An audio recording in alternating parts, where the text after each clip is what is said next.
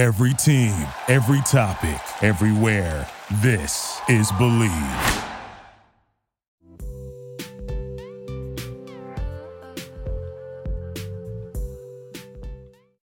Hello and welcome to the Kraze Cast, the podcast run by the fans for the fans that brings you close to the action. My name is Roxy, and today I'm joined by my fellow host Jay and our magazine founder Khannie. Hello!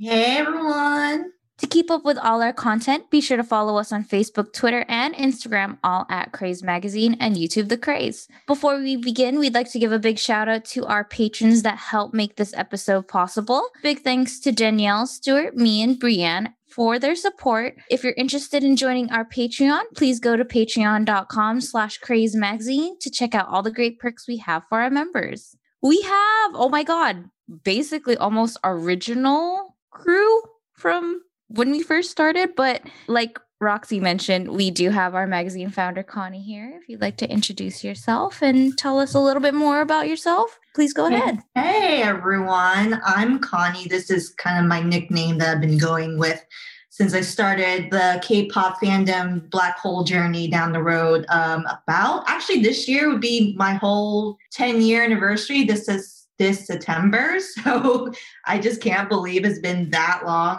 It's just like yesterday I started listening to SHINee and like went down the black hole in the Shawl fandom right there too. So I was like, what? Oh my God. 19, 20 years old, getting to K-pop. Now I'm like, obviously add 10 years on that.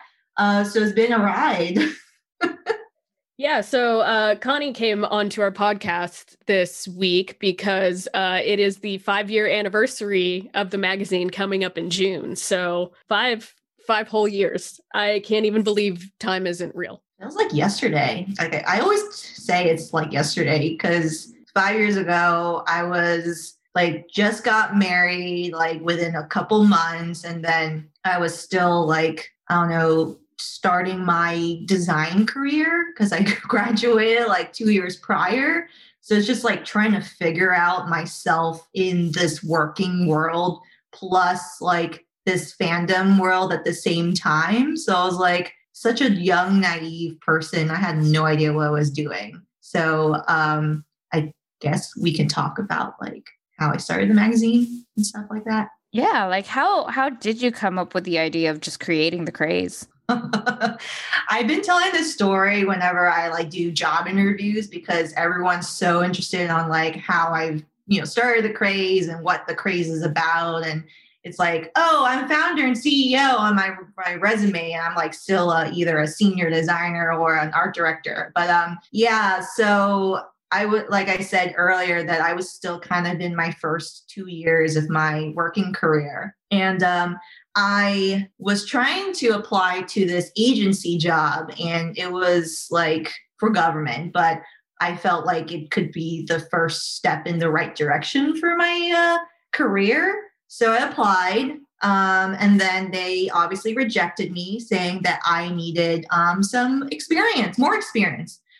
So I got really, really angry. I actually was reading this rejection letter while driving, which is a bad idea, by the way. So don't do that, guys. Why did you do that? That's irresponsible. I don't know, because I was like on edge. I'm like, did I get the job? Did I get the job? And I read it and I actually crashed my car. Oh my God. I was so distraught. Like I was crying. I was like, the man was like, I guess like an Asian man, like Korean maybe. And he wasn't even mad when he saw me crash the car because I was in distraught. But anyways, I was rejected to the job. And then I had this ounce of being really, really mad. Not ounce, like a day or two of being mad. It's like, well, if they're not going to give me a job and they think I need more experience, then I'm going to make my own experience. So before this, I had a little bit of an editorial experience, like doing editorial layout design for magazines and newsletters for nonprofits. So I figured, you know what? I don't think there's a magazine really for the K-pop community. Everything's just all online and like Twitter, Facebook, everything. And, you know, we got all K-pop and the other people, Soompi and Koreaboo. And I was like, you know what? They aren't doing a print magazine. So why not I start it? So, I mean, I actually had a bit of a following already on social media because I used to do reaction videos. So around the same time as Jerry, as well. So I just decided to just do this magazine. It's like, you know what? I'm gonna prove everyone that I can run a business. I can combine my, love for K-pop and for my design career together. So just thought that, you know, it was easy to do this. That I was like, yeah, hey, who's interested in a, print K-pop magazine? And apparently there were a lot of people who really were interested. So I figured, all right, I guess I'll try it and do this. So within, I don't know, since it started March of 2016 to kind of like gather people's interests and then, do the whole application, reviewing people. And there was a lot of work for me to do by myself actually at the time. So it was like, okay, I need like an editor-in-chief. I need like a marketing director. I need like writers and editors. I need everyone on this team to make this an actual thing. So yeah, 3 months went by. I just, blasted this on Twitter, be like, I'm starting a magazine. Who's interested? So, and here we are after, building the team within, I guess, 1 to 2 months, we started to write our first issue, which is released in June of 2016, couple months later. And our first feature was BTS because obviously I'm an ARMY. And I was like, I want to do something about BTS. This is the opportunity. So, just worked on the whole look and feel of the magazine, came up. So the name, The Kraze. I think I was like talking to the team one time. It's like, so what do we want to name our magazine? And there were various like names. It's like some K-bop something. I don't know who said K-pop. I was like, no, that doesn't sound like good because it's like teeny bop, and then we don't want to sound like we're teeny bop. But I don't know. I think I thought of the Kraze because, we're in this weird phenomenon of a lot of people internationally just loving the music. And obviously social media has been such a big, factor in more people learning about K-pop and the Korean culture. So it figures like it's such a craze, and craze with the C means like, it's such people just following it and people are really interested. It's like a big, global wave that's happening. So I was like, you know what, add a little K and then The Kraze. Yeah, it's a great name. I love it. Let's go with it. So here we are 5 years later and we're still Kraze. And I don't know. I really love the name. I don't think I would change it either way. I think it really makes us stand out with everyone else in doing editorial web content stuff. So yeah, here we are. I don't know about Roxy, but I have more questions for you, Khannie. When you were starting of thinking about having to make the Kraze and everything, did you do any research? Like, I know you said you had background in editorial, but like, did you like do any research and like, okay, this is what a magazine's going to entail? Any stuff like that? So everyone's going to laugh when they hear this because the one movie that actually really that got me into getting into design in the first place was The Devil Wears Prada. And I don't know what made me so interested in that kind of field or that kind of environment, even though like it was brutal and the fashion industry is just brutal itself. But I don't know, I just really like the idea of editorial stuff, like thinking about the planning of content that is either seasonal, quarterly, monthly, and really working with people to come up with really cool content. And I think that's like the purpose that I wanted to do when I started this magazine, is that I want it to be definitely for the fans, by the fans. I think we've been kind of lacking that voice in the K-pop community in terms of like an editorial piece. So I feel like, I want to gather people who really love K-pop. It's not just like they're doing it for the money or for, the job or things like that. I just really want true fans who really care about it and that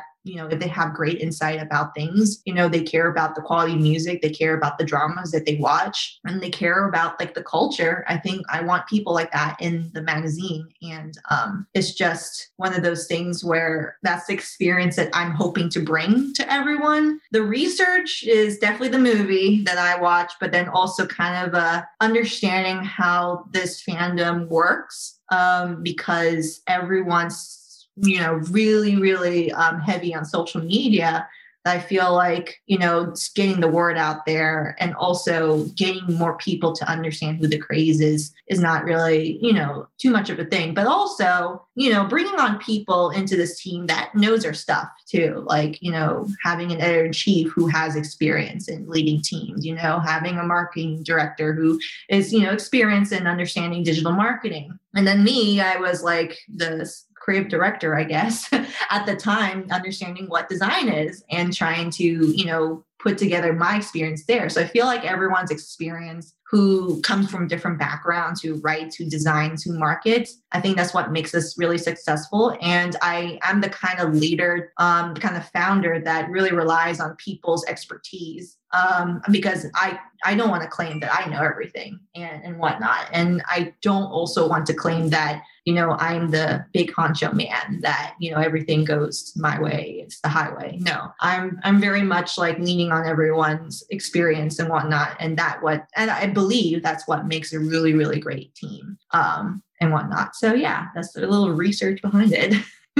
I have to say, it's very Khannie to me to be like, watch The Devil Wears Prada. It's like, that's it.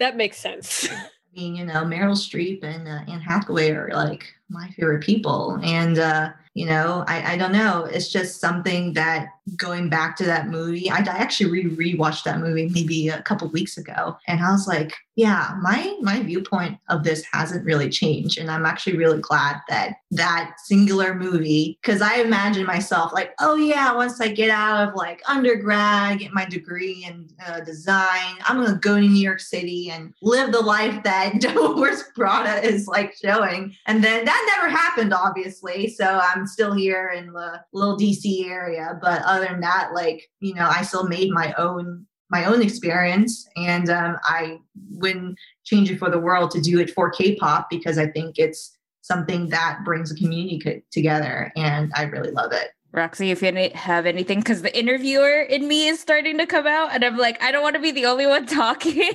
I actually remember, because I joined like April of 2016, I think. So I don't know how many people came in ahead of me, but I remember that it happened because like I actually saw the Twitter post, and a mutual friend of ours named Emmy. I was working with her at the time, and she was like, "Oh, I know Khan." I was like, "You do?" I definitely just applied to be a designer for the Kraze. She was like, "Yeah, she lives like in like the DC area." I was like, "Are you serious?" Because that's where I am. That was weird.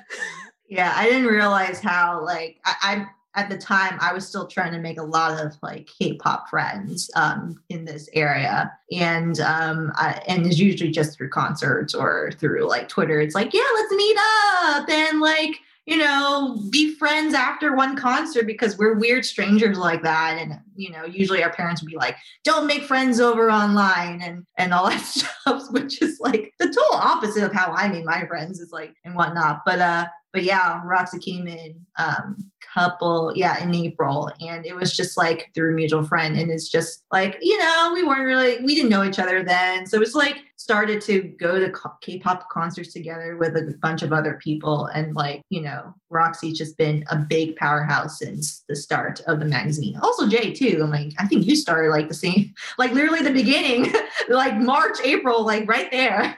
Yeah, like similar to Roxy, I saw the social media post. I think I don't remember exact. I think it was my cousin who was following you first, Khannie, because if everybody knows Khannie on social media, she is a big Jungkook stan.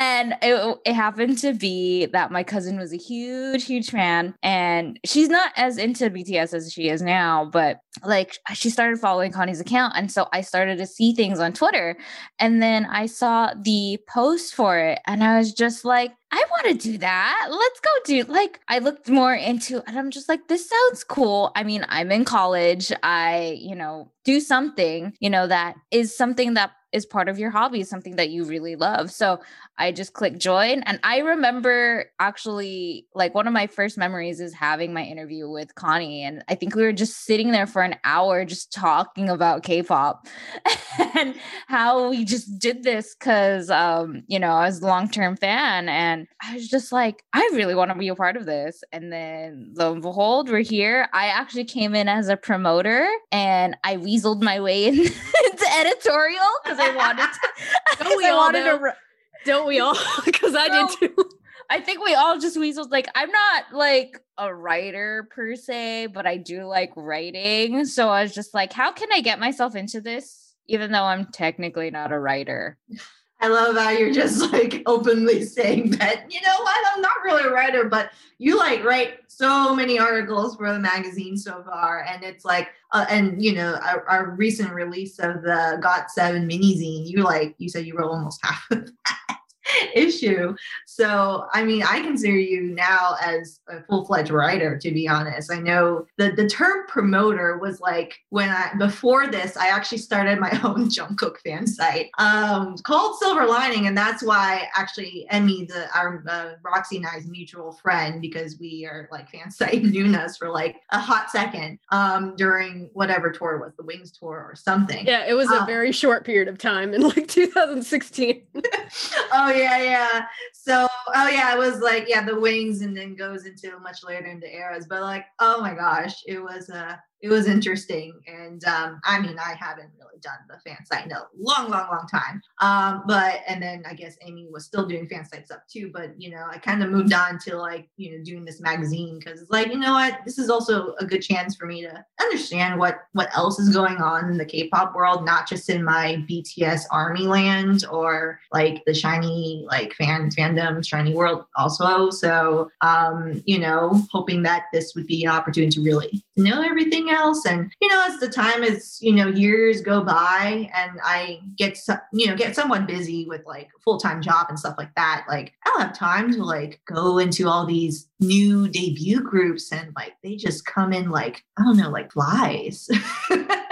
It's like so many that I'm like, who's who now? And then like, I don't know, as I get older, like all the newer groups are much, much younger. And I'm like, oh my God, can I still stay in this fandom? Because I feel super, super old with like people who are like debuting, they're born in past 2000 now. So I'm like, ugh. So, oh my God. Yeah, the other day I was watching the debut video for this boy group Blitzers that just came out. And everyone in the comments was like, oh my God, this one is so hot. And I was looking at them and they literally look like 5 years old. I was like, this is a child. Like, I feel so old. I can't do this anymore. But also, like, to me, part of the reason that I ended up not doing fan site stuff anymore is because sometimes it felt like it got kind of sketchy. And you kind of get to know a lot of people involved in the fan site culture that are not good. So, people that would sell like flight information. So we did end up running across a fan site that was selling BTS's flight information, weird shit like that. So I feel like doing this outlet just feels more wholesome to me than like being associated with like the worst of the fan site culture. Roxy, it reminds me of that one time we were at KCON LA, like 2017, and our mutual friend was obviously the biggest like fan site Nuna for Suga. And like it was weird because it was like she met another fan site, Nuna, I forget what for which one, but it was like a weird dealing happening of like trading photos and stuff and like trading payment for the photos. And I just like, this feels really weird. Like I feel like we're trading drugs or something. It doesn't happening in our hotel room. It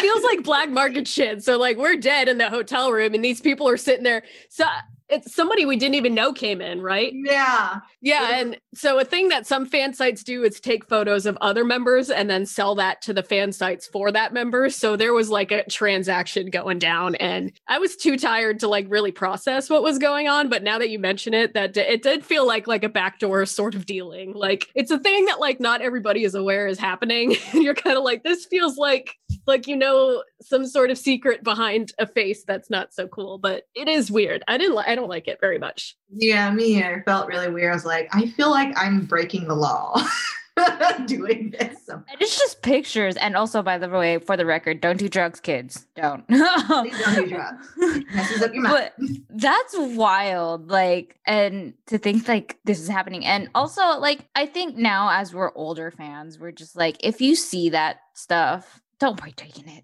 Just don't do it.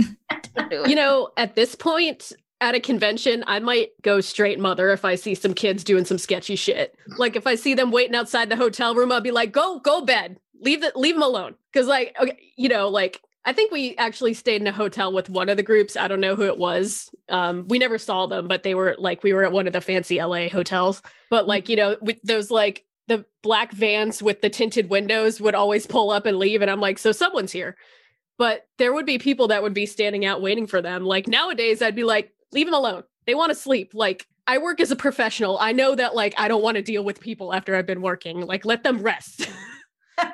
Actually, the contrary was that I was one of those crazy fans a long time ago before I knew that, you should not really supposed to do that. But it was, what's it called? It was the BTS Red Bullet tour, and I went to the Chicago show, and it was really crazy because I think we were staying at a hotel right next to the venue. Actually, it's like right across the street. But then there was another hotel building that was kind of near us, and then like the next morning after the concert was done, we saw a black van, and then all my friends were like, "Oh my God, is that BTS's band?" So we were the crazy fans that barely got our makeup done. We weren't even ready. And we just started to like sprint out of our hotel room down through the lobby and then like cross the street trying to chase after this van because we're fucking crazy.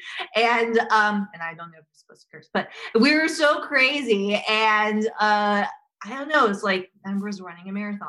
And I was kind of out of shape at the time. So yeah, I definitely, now looking back on it, it was crazy. And I'm pretty sure, if we want to go into all my craziness as a fan, we can do that. But it was a time in my life where I felt like I was healthier or like at least more nimble to the point now. But then like after a certain period of time, I just know my limits as a fan because I'm like elbowing 10-year-olds, 14-year-olds in pit. And I'm like, I can't do this anymore because I feel like I could throw someone down, and I don't feel like fighting children in pit.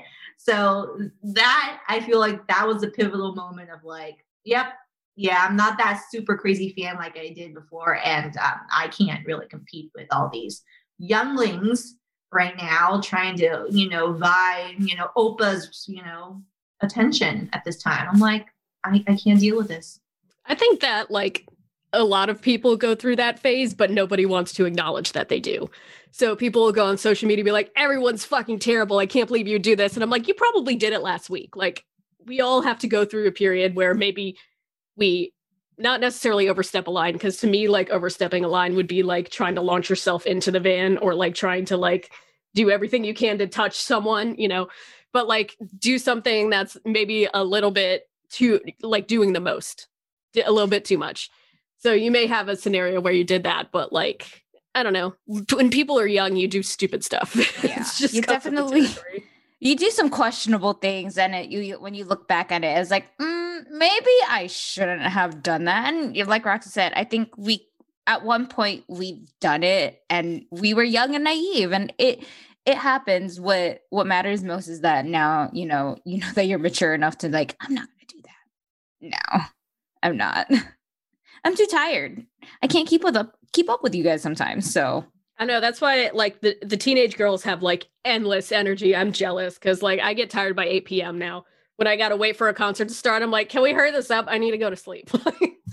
No, it's definitely the tiredness. It's the old age. I don't know because like these are anyone younger than like 24, 25 still has like the lungs of a fangirl and the agility of a fangirl too, where they just run everywhere and they scream from their abdomens of the devil, Satan, hell. And it's like, what the hell? How do you like get your voice from the back of the pit all the way to the front like some devil may cry? I'm like, Jesus Christ. I can't do that anymore, but I don't know. I used to have the agility of a fangirl.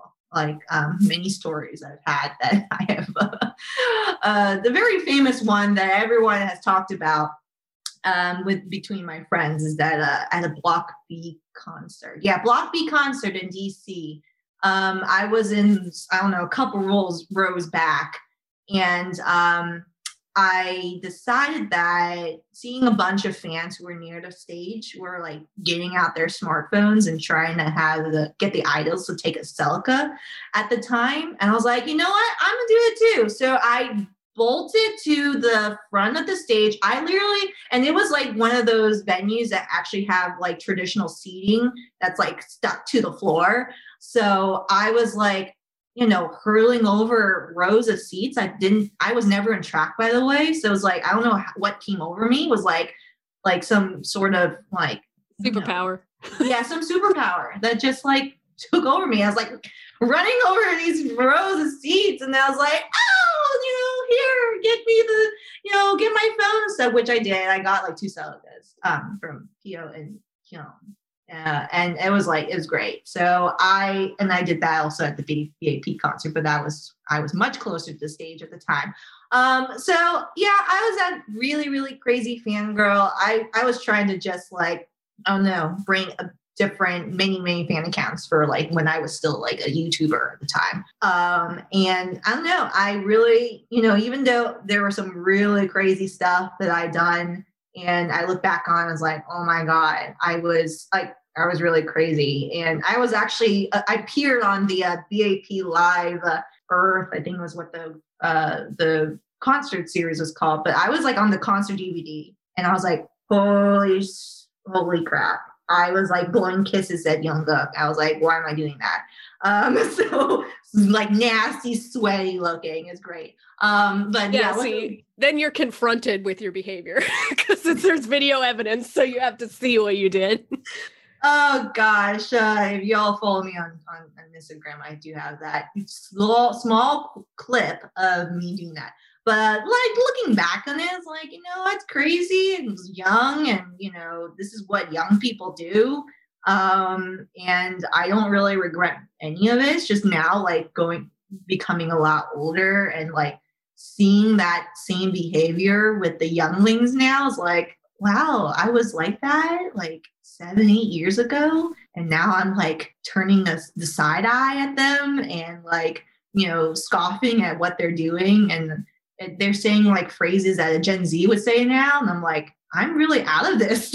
I'm out of touch with what's been happening lately. They're saying new phrases. I'm like, okay, this is something really, really weird, and I'm glad I'm not part of it because Gen Z like slang words are just weird to me. Like I don't know.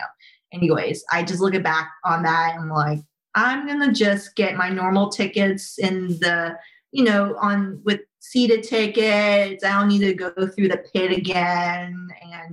And I'm more selective with my concerts now these days than I was, I don't know, 7-8 years ago. Cause I like went to every concert that came by in DC. And I also did like this whole stunt of going to the LA K-pop festival one Saturday, and then like joining my friends in New York City the next day for the BAP concert.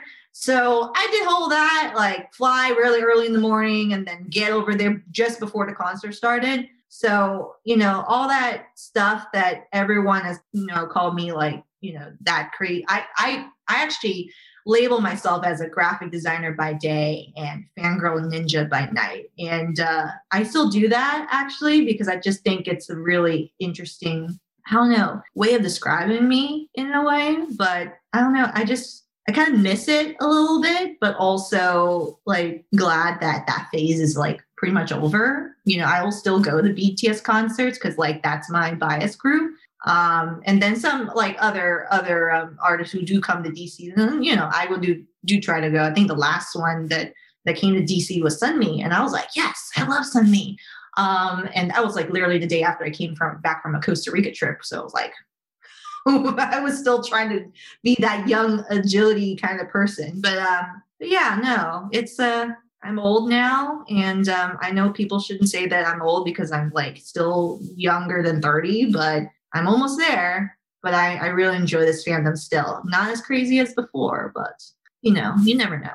I think 2018 BTS tour is what really killed it for us, because Khannie and I went to New Jersey and we were in the GA line, so we got a tent for the night in New Jersey, which was fucking wild. You know what? I remember your guys' story about hearing this. And like, we weren't the only Kraze members either that were there. I feel like because Kelly was there, we met with Kelly, and she had a tent further down the line. Like, I think Courtney was there too at the time. Like, everybody was there, but it was ghetto as hell because you didn't have running water or anything. So like, we were brushing our teeth and like spitting into the street. Like, it was crazy. And then it was like pouring rain. And then once they started getting everyone in line, they didn't honor the system that people had tried to create. So people were just like mass running to get further up in the line than where they were. And then by the time we got into GA, like, there was a girl that pretended not to speak English when like Khannie and I had like linked arms, and she was pushing in between us to get closer to the stage. And I finally was like, fuck it, I can't do this anymore. So I like stood in the back of GA because I'm like, I'm too old to be in this crowd of people when like I'm about to have an anxiety attack, and like I'm thirsty as fuck because like there's no water around here. Like, I'm too old for this. I can't do this anymore. So I feel like that was a wake-up call for both of us, because we had seated tickets the next night, and that was like way better. Yeah. And I think it's like a phase that everybody goes through. And then once you get older, it's just, I mean, it's still fun. It's just a different sort of experience. It's less crazy. Yeah, I think you're right, Roxy. That was definitely the moment of time where it was like, I can't do this pit experience anymore. I'm squished by all these young people and my back hurts, and I didn't take a decent shower yet, and I literally got sick the next day because of the rain and all this, you know, nasty things, you know, in Newark, New Jersey. I don't like, we were really crazy. At least I was the one who was like, hey, Roxy, let's camp out overnight. Let's do this. So I like bought the tent and all that stuff. Like, I don't know. It was definitely an eye-opening experience where, you know, I wish that I kind of knew what was happening, even though like it was raining at the time. So I didn't feel the need to like pack up and go. But obviously everyone just didn't care about anything. So we were like, I don't know, 200 people. No, there was more than that. I don't even know what original number was on our hands the night prior. But then when we got there, we were like in the 700s or whatever the hell. So like, you know what? People suck. People don't care. And I'm like, you know what? Fine. Because we're just gonna make our own experience. And, but yeah, seated so much better now, even, especially if you get near the stage. So, you know, I go seated all the way these days. And I'm not the super fan where I need to like, you know, be in the pit and be really, really close to the idols. And there are days that I really, really miss it because I go through my Instagram story. I'm like, 4 years ago, Jungkook did this right in front of my eyes. And I was like, oh man, I really miss these days. But then that's why we have phones and that's why we have cameras, like, you know, recording the experience and whatnot. So I'll miss those days, but BTS has gone just way, way, way big now that I just know that that's not going to be the same experience that I'm going to get later on anyway. So I'm totally fine with like being seated these days. And there aren't any other groups that I feel strongly like BTS to like go through that same, you know, experience being in pit and trying to like get like all these fan service that I really wanted prior past experiences. So I was like, you know what? This is the experience I'm going to get now, and I'm totally fine by it. And that other, young people can have the experience that I did years ago and like see it for themselves, and then, go through the same phases that we did. Just be like, you know what? We're getting old and we still love the music. We still support the groups, but we're not at the stage where we're like, do really crazy fan stuff that we all have heard on the internet. Wanted to shift gears a little bit because we are talking about the anniversary of the magazine. Do you remember when we used to do monthly issues? That was so much work. It was. It was a lot of work to do that. I think the only reason I even managed that at the time was that I was unemployed, so I could like put all of my attention onto designing stuff. Yeah, it was crazy because like, I don't know, I thought monthly was a really good idea at the time. We obviously didn't realize it takes a lot of like writing work, a lot of editing, a lot of like design layout time within the span of just 1 month, because we like, planned the content a month prior before even releasing it and whatnot. And I think I felt like it was a lot of work. I did at first, I did a lot of layout work. Roxy did too. And we were just being it was an experience itself, to be honest. I think like we figured that the K-pop community was still very online at large. So we just thought that, doing more online articles and things like that might be a little bit more sustainable at the time. Like we can actually get those done a little bit quicker, but I still have this, need to be in this print issue type of environment. I don't know why. I think I really love like the feeling of flipping through pages with like your finger smell. I'm the weird one by smelling like new books and whatnot. Like I'm into that. And I used to work at a print shop actually. So I really, enjoy being around an environment that, still does printing. So I think I was like hanging on to that a little bit. And that's why we did switch to quarterly, maybe a couple of years ago. And I think like we still had the web stuff that was a little bit more immediate and shorter topics and things like that. But then like the quarterly was like a little more in depth. People can really spend some time like curating the best content for that as well. So we had like a little bit of the best of both worlds for a bit. But it was definitely the reality of me thinking, I guess print is slightly dying, not slightly, it is dying, especially in the magazine business. So many people are just reading stuff online, and that is going to be the reality, and I have to accept it. So, we kind of stopped doing the quarterly until, we might go back to it sometime later in the future if we get good traction on that. But right now, I think we're doing really well on the web content stuff. And, but, we are doing the mini zines.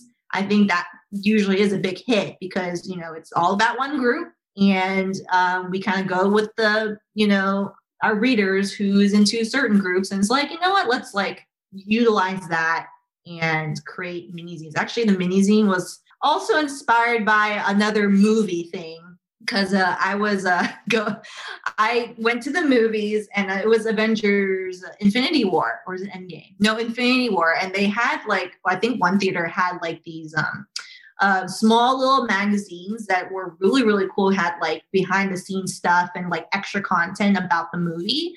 And I was like, this is a really cool idea. It's like a little mini package thing. And like I had like a bunch of more ideas behind that. But I was like, you know what, let's do mini zines, like something small, something more focused in that area. And let's do it. So we did BTS back during their tour of Love Yourself tour. It was a good hit and everything. And then we decided to kind of keep on doing that. So, Monster X and now GOT7. Oh, the GOT7 one, guys. I'm actually really excited for it because we like sold out our first press batch. I'm excited. And Jay is showing her copy. She has like 2 copies right now. That's great. I love it.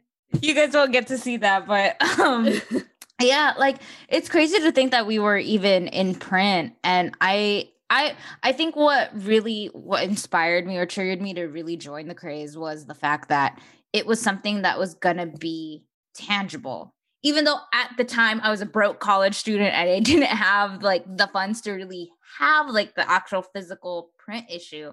I think it was really cool that we were doing it monthly. And yeah, it was slightly hard at times because we're just like we schedule out certain time of it needs to be drafted by this time. And I mean, it's still the process still goes on till now where we have a process, but now we have a little bit more of time to write things. And going back to what I said earlier, yes, I weaseled my way into writing, but I always loved writing. I just never had a formal background in writing like some others do. And I was just like, how can I express myself that is technically not a blogger format, but in a little bit more eloquent way, I guess I would say. More like a in journalist way. Right. In terms of expressing how I really like the music, how I like the sound of it, how to break down the song without sounding like that super crazy, like, oh my God, I'm a fangirl. I mean, yes, I am a fangirl, but you know what I mean. Of taking the bias out a little bit and actually digging deep into what an album is or what a song is and taking all of that and then getting to see and have something tangible was like the big incentive of like I get to see this work happen. And even as a promoter at the time, seeing people get excited. If people don't know this, the very first teaser video that we sent out for promoting the craze was done by me. And I remember shooting it and then I was just like filming it and editing it. And yeah, if you see some videos on the craze, some of them are mine, like that I created too. So it was just crazy to see how far we've come and knowing that, yes, we did print or we did monthly things turning into quarterly things. And now we're focusing on these issues. It's just like these specific issues, I should say. And it's just a wild ride. Like we've done this for 5 years.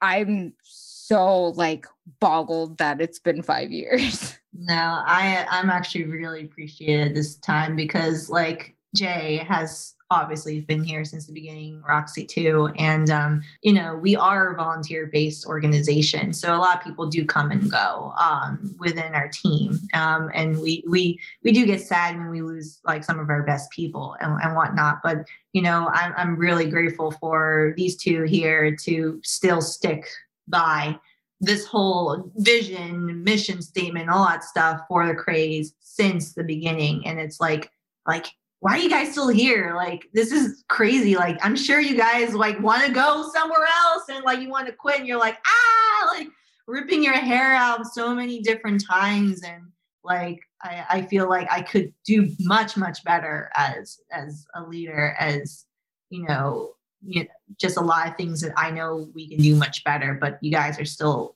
here. And Jay, to go back on your point about like, weaseling yourself in as a writer, I think, I kind of care about people's passion for K-pop rather than like having the actual skill sets of what you do, because I feel like those are teachable, those are trainable, but I feel like if you don't have the passion for K-pop, then you're just not going to be a good fit here. So that's why we have a bunch of people who are like, either still in college, maybe some high school, or people like, me, Roxy, and you are just like working full time and just doing this on the side. But, I really value trying to have a platform to help build these younger kids in their skill sets, put this down as a great experience on their resume. And I support them going on to their actual careers that they actually get money and get paid. So like, I'm just a stepping stone into their next career. And,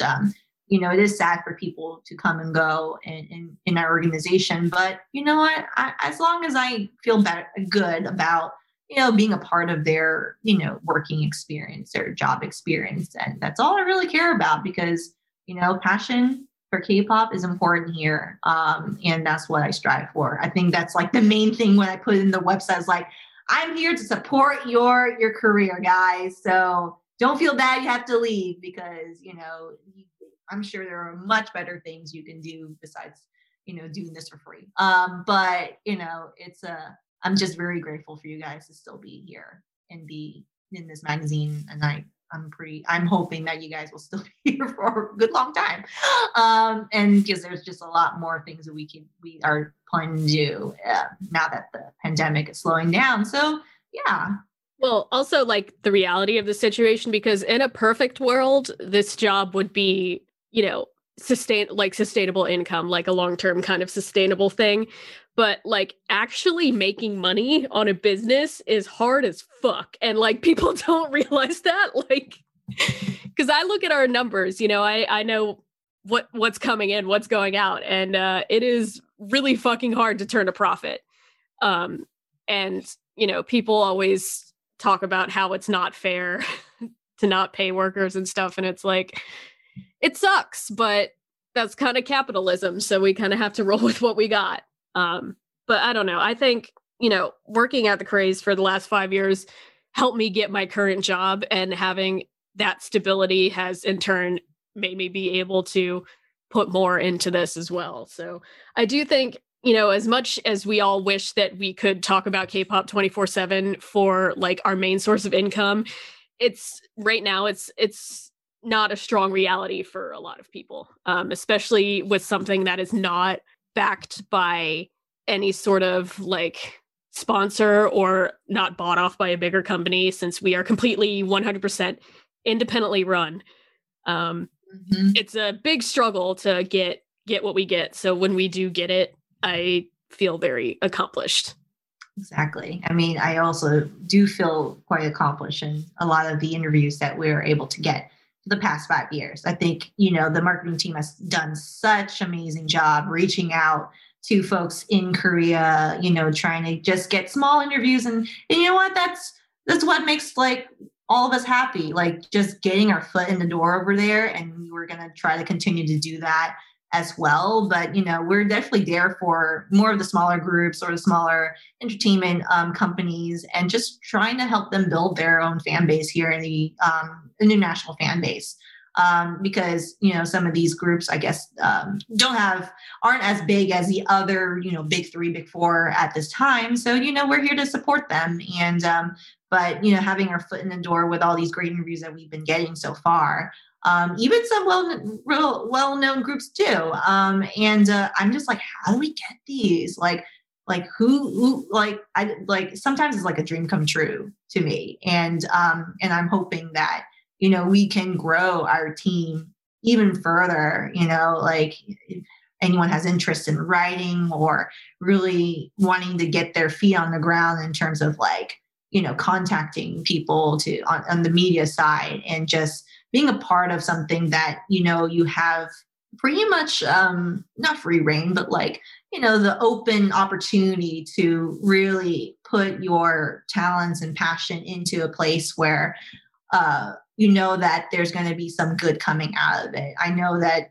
a lot of fans who complain about the other media outlets who are probably not as true and honest and authentic as us. And I think that's what sets us apart.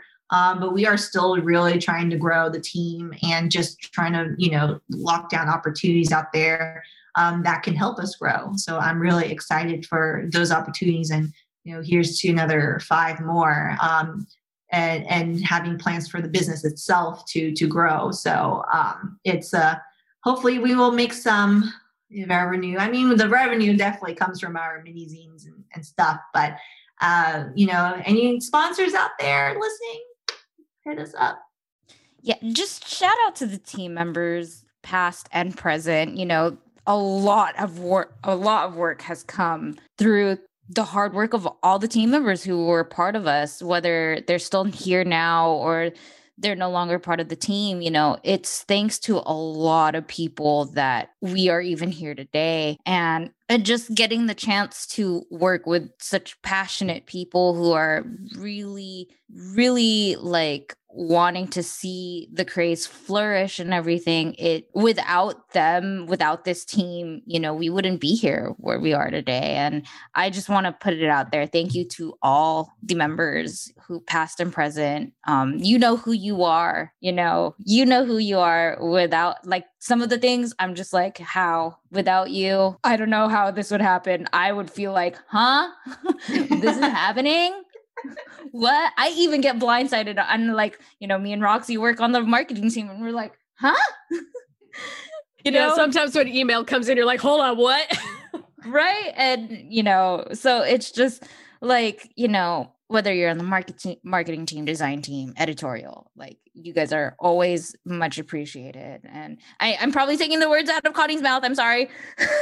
No, you got it. You got it really well. I think definitely our team members have been just everyone's been a backbone to this whole magazine. I think every single person is so important in this team that makes this magazine very successful. And there are so many times that some of us either, can get a little bit discouraged or busy, and we may have moments that we're not as engaged, but there are others in the team has helped everyone else who has been feeling those feelings to come back and be more engaged. And I was definitely one of those people who felt like a little bit disengaged and, hope, like feeling that there could be more that could be happening for us. But I think the support from all the team members and the willingness to keep on going has been such a tremendous, feeling for me to kind of be like, what, I can keep going with this too. And also a shout out to all of our listeners, our readers, like you guys also make us happen too, like all the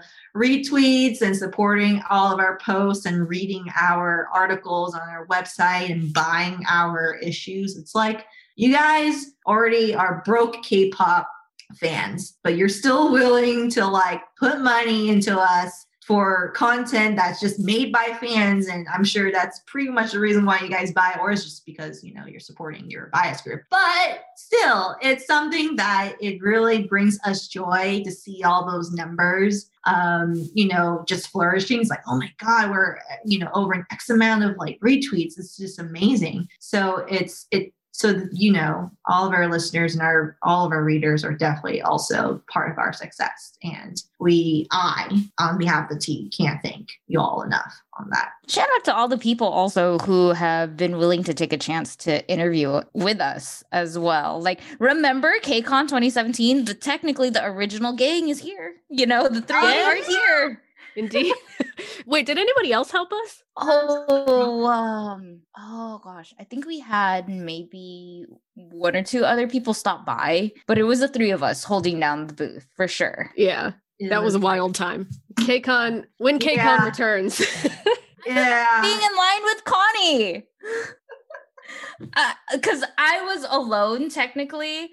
And then I saw Khannie. I was just like, I'm just going to stand in line, even though we're sitting in different spots. Yeah, it's I don't know. That's one of my favorite memories of the magazine, actually, is definitely running that KCON booth with another clothing vendor. We kind of shared the fees and everything because it's obviously very expensive. But it was great. We were able to interact with our fans or future readers and things like that, and just kind of getting our name out there. And it was definitely an experience because we're doing this for 3 days straight was already tiring. I mean, the first day was already tiring. Me and Roxy were dead at the first night of just full convention only. Like, I lost my voice, and Roxy's like dead. like our friends wanted to go to the K barbecue. We're like, no.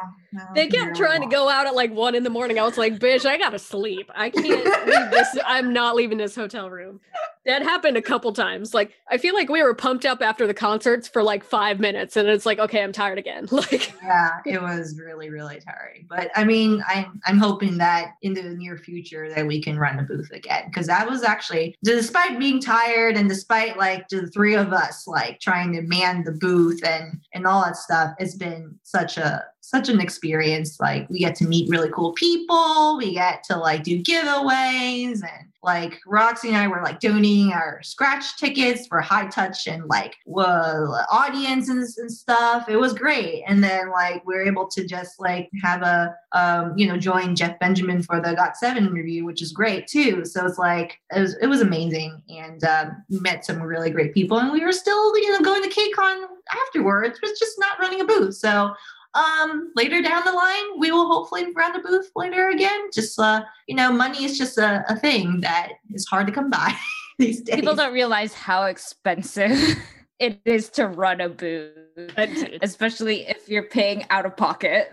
I don't know if we even have the money to do it right now. Yeah, exactly. So it's just like we were just lucky enough to even do it with a co-vendor, honestly, because it's like, hey, let's just you're going to KCON. I'm like, okay, yeah, we could do this. So it's a lot of out-of-pocket expenses, definitely a lot, not just paying for the booth spot itself, but like all the branded items, and like I was able to get like a discount at the print shop I was working at. So we got like cool banners and things, and we had to do all these like sticker printing, which I still have like a bunch of stickers in my garage from KCON 2017. I'm like, should we keep these? Like, it's a little outdated, but okay, I'll keep them for now. But yeah, it's just a lot of work behind it, but hopefully in the future we will get to a point where we can do that by ourselves, actually. So who remembers Roxy chasing after somebody who stole from our booth? I did that? I don't remember that. Hold up. Wait, what? You need to replay this because I literally have no memory of this. I don't either. What happened?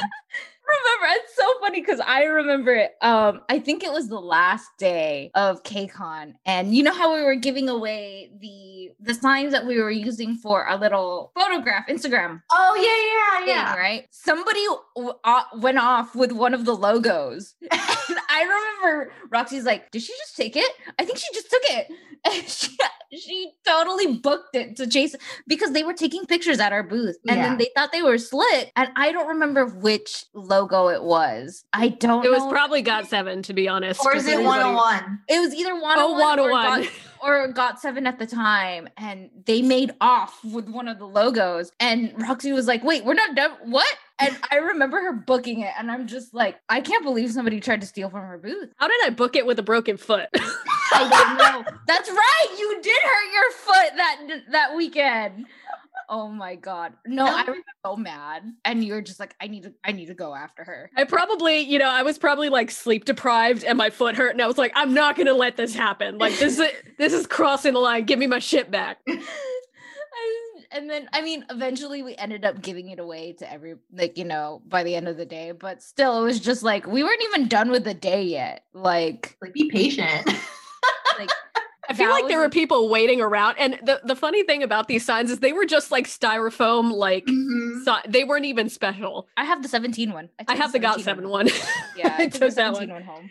But like, I feel like there were people at the end that were crowding around because they wanted the 101 one so much. They were like, can we get it yet? And I was like, bruh. Yeah, I remember that. I do remember that. Those are the freebies I did at the print shop.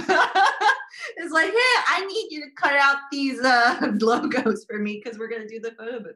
I actually don't remember that story at all. I do. That was like one of my favorite moments because I was just like, oh gosh. And just last week we were talking to Lauren and she's like, I actually was at your guys' booth and took a picture. And we're like, what?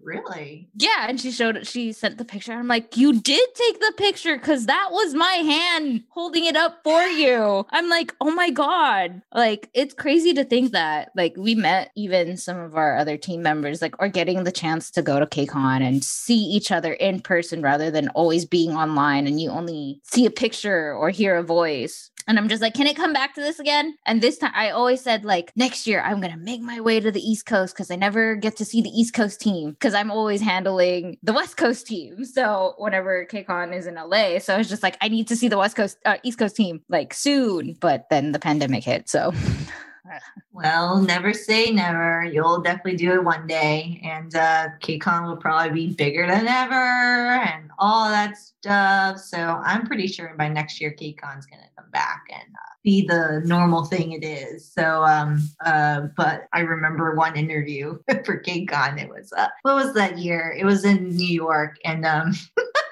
Roxy, we were interviewing Jonghyuk, and oh yeah, that was 2019. That's 20. Okay, that was like the year before the pandemic. Then, oh my God, I was dead tired. Okay, I was sleeping on the table in the press room, and we were scheduled to interview Jonghyuk. And I was like, oh my God, okay. Sleeping, like putting my head down, and then I guess I don't know, Roxy, I don't know what you were doing, but you were like staring at Jonghyuk or saying something, and you didn't even wake me up. I was still sleeping. I saw them walk by in the press room, and they were going to come back, and I was like, all right, here we go. Get it together, bitch. Because like when I saw him walk by, I was like, fuck, he really brought Jong up, because we weren't sure at the time. Yeah, I don't know. But then like when he was there, you were like, hi, Jong up, and I was like, Khannie, don't. Don't fangirl. Because you caught, I don't know, he was just standing right there as I was like waking up from my little slumber. And I'm like, Roxy, why didn't you wake me up before? Now it's so embarrassed. I was like, sleeping. Anyways, that was fun. Roxy got to, interview one of her biases in VIP. So it was fantastic. And Roxy, were you shaking during that interview? I'm sure I was. My brain wasn't working. I remember my favorite part though is we finished the interview and we gave him the little goodies, and both Jong Up and Min like were playing around with the slap bracelet. I was like, this is my favorite thing ever. Yeah, you know what? I think like that's one of the cool things about having stuff like that for the interviewees. It's just like they're like, oh my god, this is so cool. I wasn't expecting it, Oh, I remember Jong Up's cute expression. Like he took out the slap bracelet. He's like, oh, what is this? Says the Kraze, like our logo on it. And he just, oh yeah. And everyone's like, oh yeah. It's adorable. He was really nice. Like I know people talk about how like your K-pop bias is probably not who you think they are, but Jong Up was very like soft-spoken and quiet and very respectful. He was a good person to talk to. Like obviously he didn't speak English, so June was translating for him, but he was very open and very calm, and it was nice. I don't know. I think it was a good time. My goodness. Like the memories that we've all made somehow, some way through the Kraze, and I like 5 years, guys. 5 years. That's wild. Do you ever think about how much K-pop has changed in that sphere, in that time between 2016 to now? Now people fight each other over which group they stand rather than like all K-pop stans fighting everybody else. Yeah, it's been really, it's definitely not the fandom that I kind of, I say grew up in, but like just experienced in my first couple of years. And it's like, I don't know, at the time it was EXO was really big and BTS was still like, underrated, underdogs. And I was like, no, BTS deserve the spotlight. And then like EXO fans were like still really crazy, exotics. So nowadays, I think that is kind of true that they still fight within fandoms. And like, it used to be like all K-pop against everyone else. Cause like, it was like, BTS was first at the BBMAs, and then like Big Bang was at that one like award show as well. And a lot of people who were,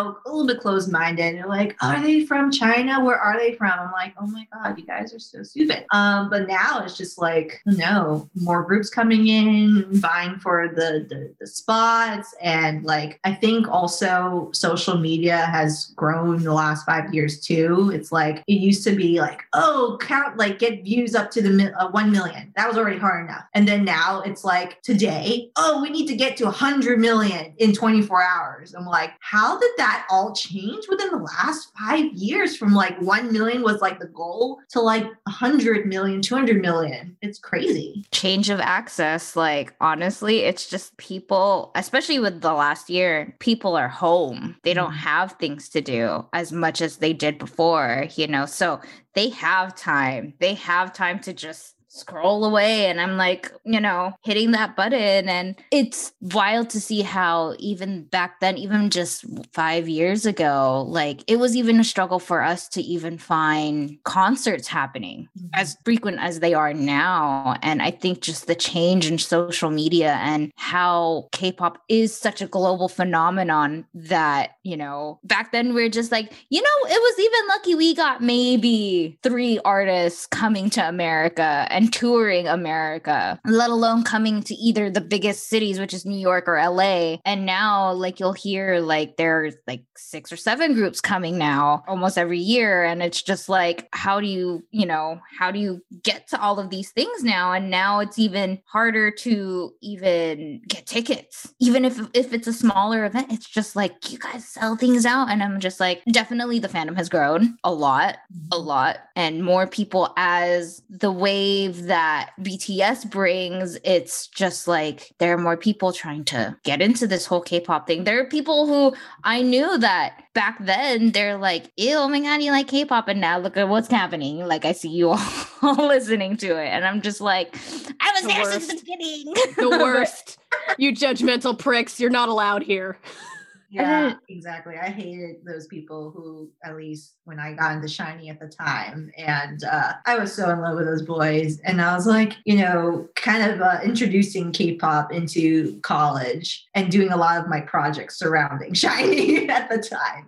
And they're like, oh, they look really gay. And I'm like, excuse me, people. They have more talent than, in their entire bodies than your little finger. Thank you very much. So it was like a fight. Like I was really upset so many different times that I hear those comments. But yeah, like not just even 5 years ago, but it's like, 7, 8, 9 years later, it's been more accepting. It's definitely been a place where people who don't really belong maybe in their current group of people or in their society, where they can just come listen to K-pop. They don't need to care about like understanding Korean at the time unless they like really get into it and they learn Korean themselves. But it's like, it's like a place for escape. And I think that's what I was doing. And then also fangirling over how hot they are and whatnot. But yeah, it's just a phenomenon again, why we're named the Kraze.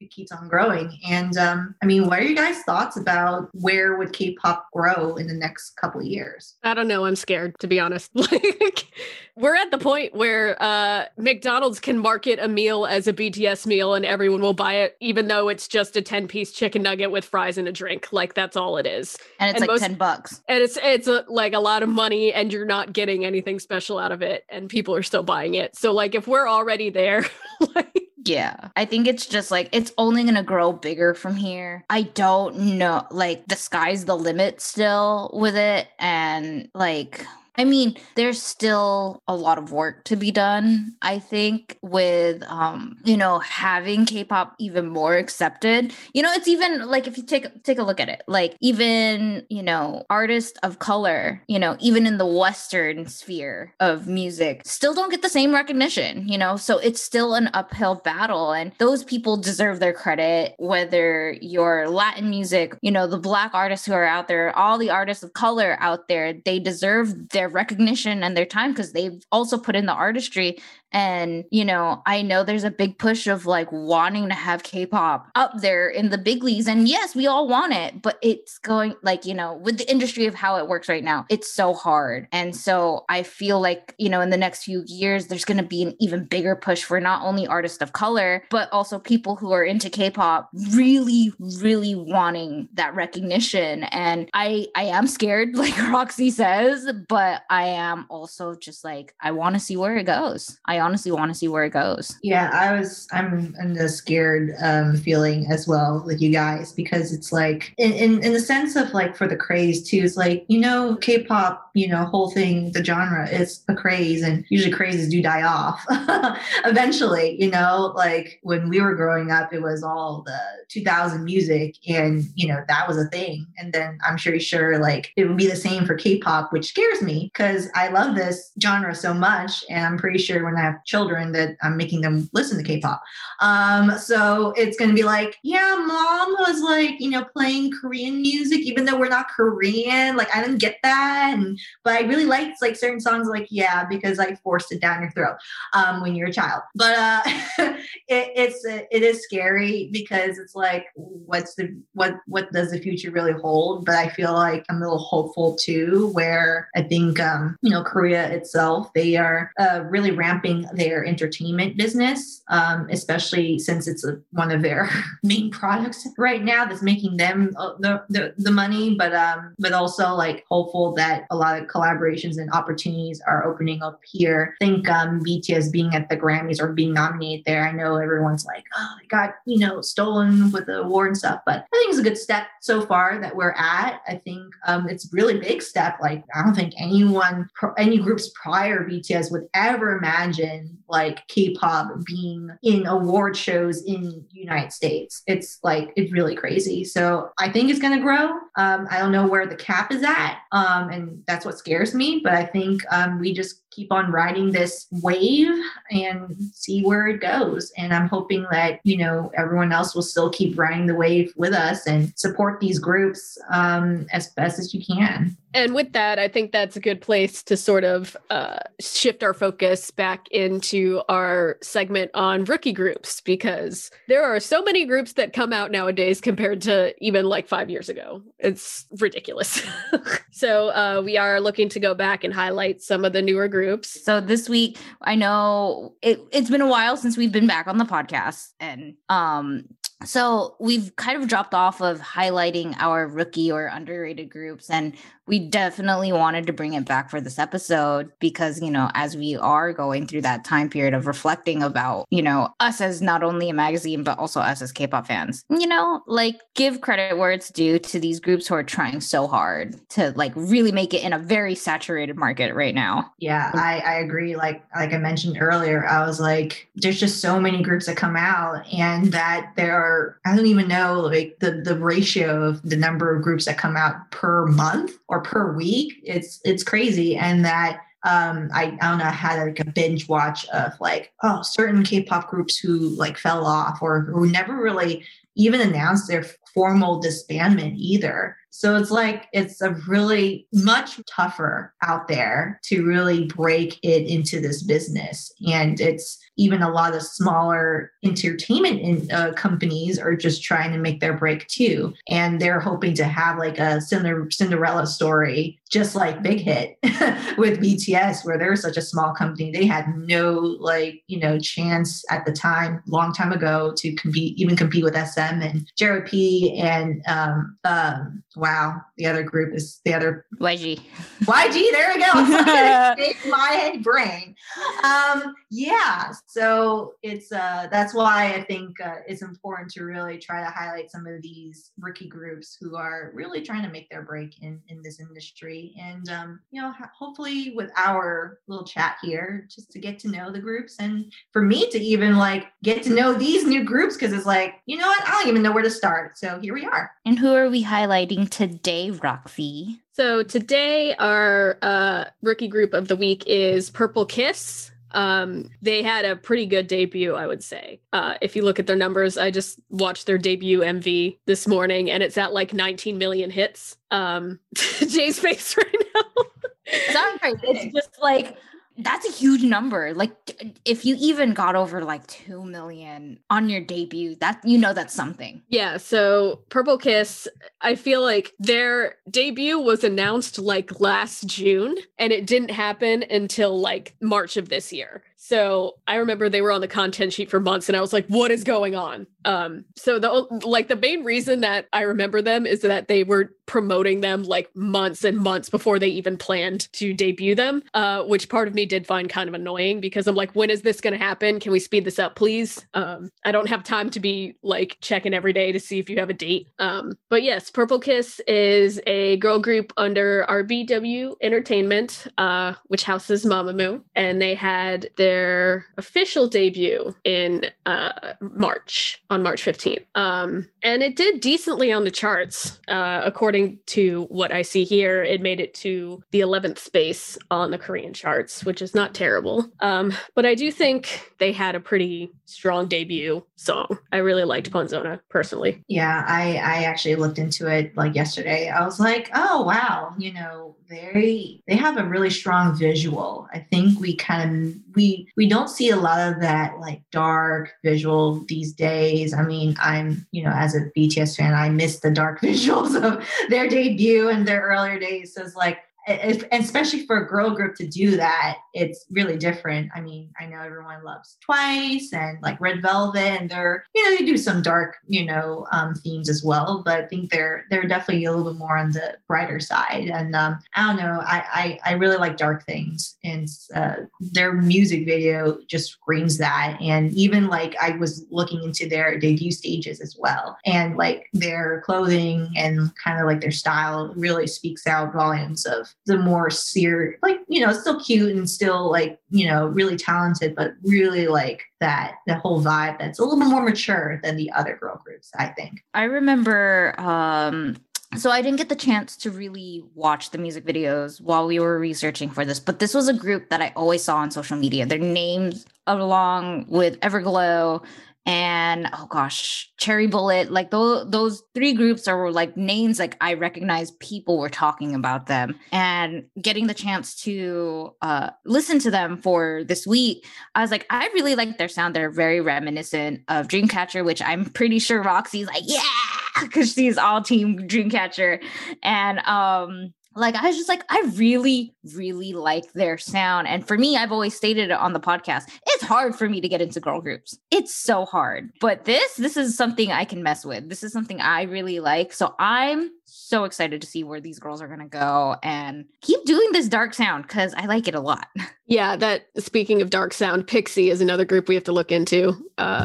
Love what they're doing. But yeah, I really like the visual too in the music video. I don't know.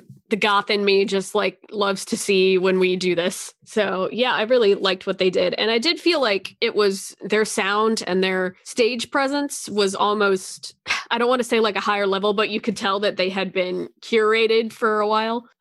So I do think they're going to have a pretty good success once, things kick off even further. And I mean, considering the views that they're already getting, it's like, oh yeah. And when you're not necessarily overshadowed, but when your name is also attached to a company that houses a big powerhouse vocal group, that also gives them a little bit of the edge that is just like, oh, what does Mamamoo's Little Sisters have to play, No, I agree. I think a lot of entertainment companies who already has powerhouses in their portfolio, usually the debut groups do well.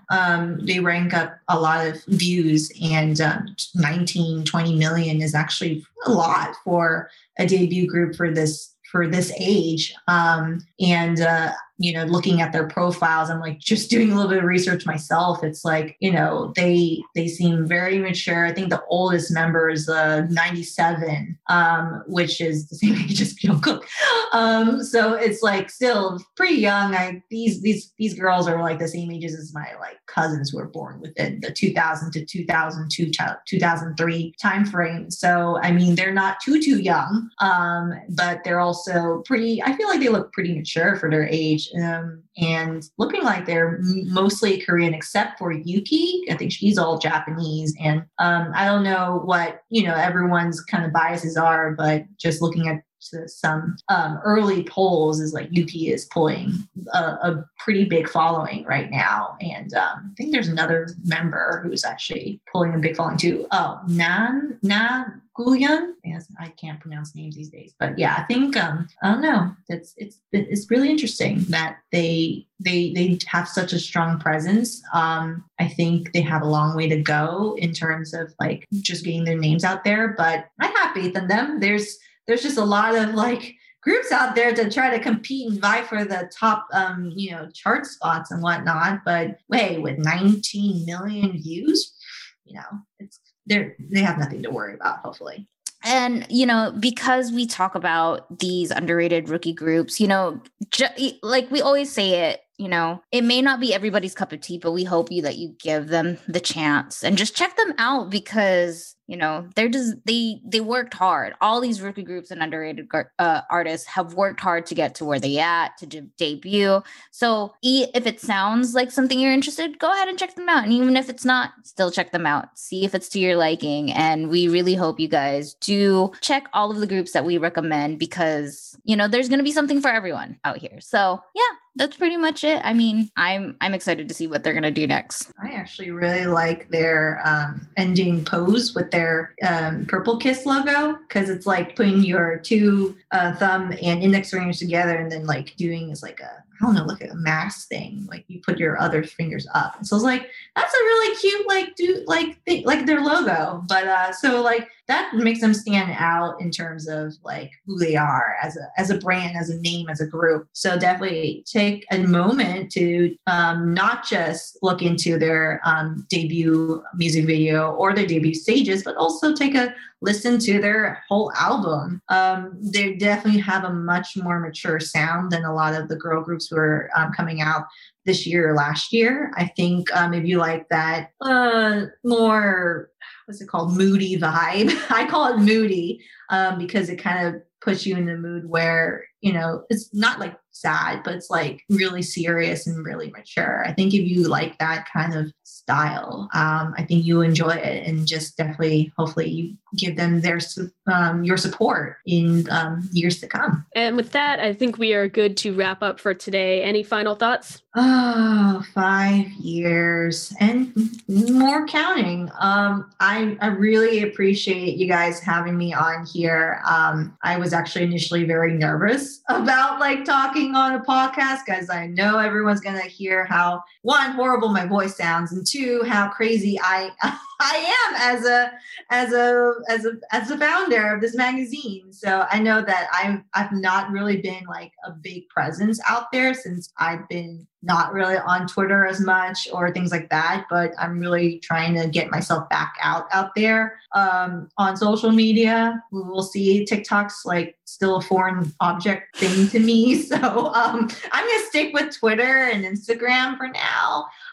So yeah, you can all find me there. But yeah, I really enjoy this segment. I really love reminiscing old times with you guys, and it's just been so fun. So I hope to come back again sometime soon to like actually really talk about more K-pop stuff. Yeah, definitely. Thank you, Khannie, for being on this episode. It is always great to talk to you. I mean, you're a natural. Okay, so don't even be nervous. You're fine. You're fine.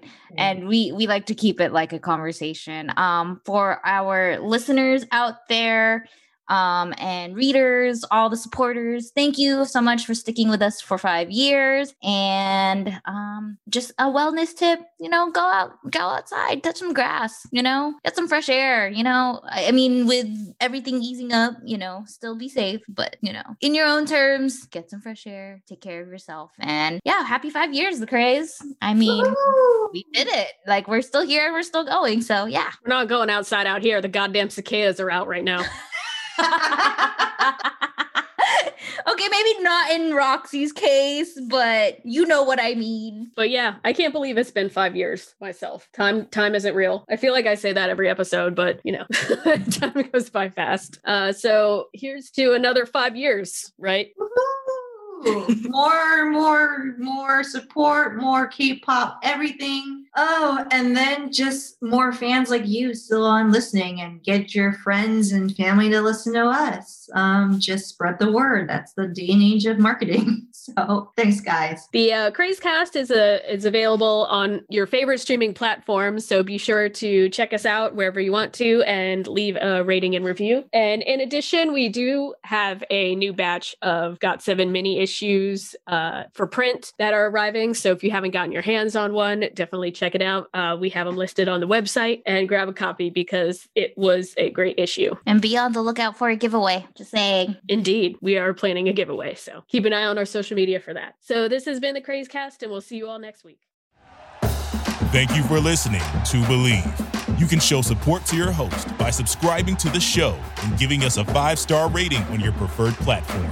Check us out at Believe.com and search for BLEAV on YouTube.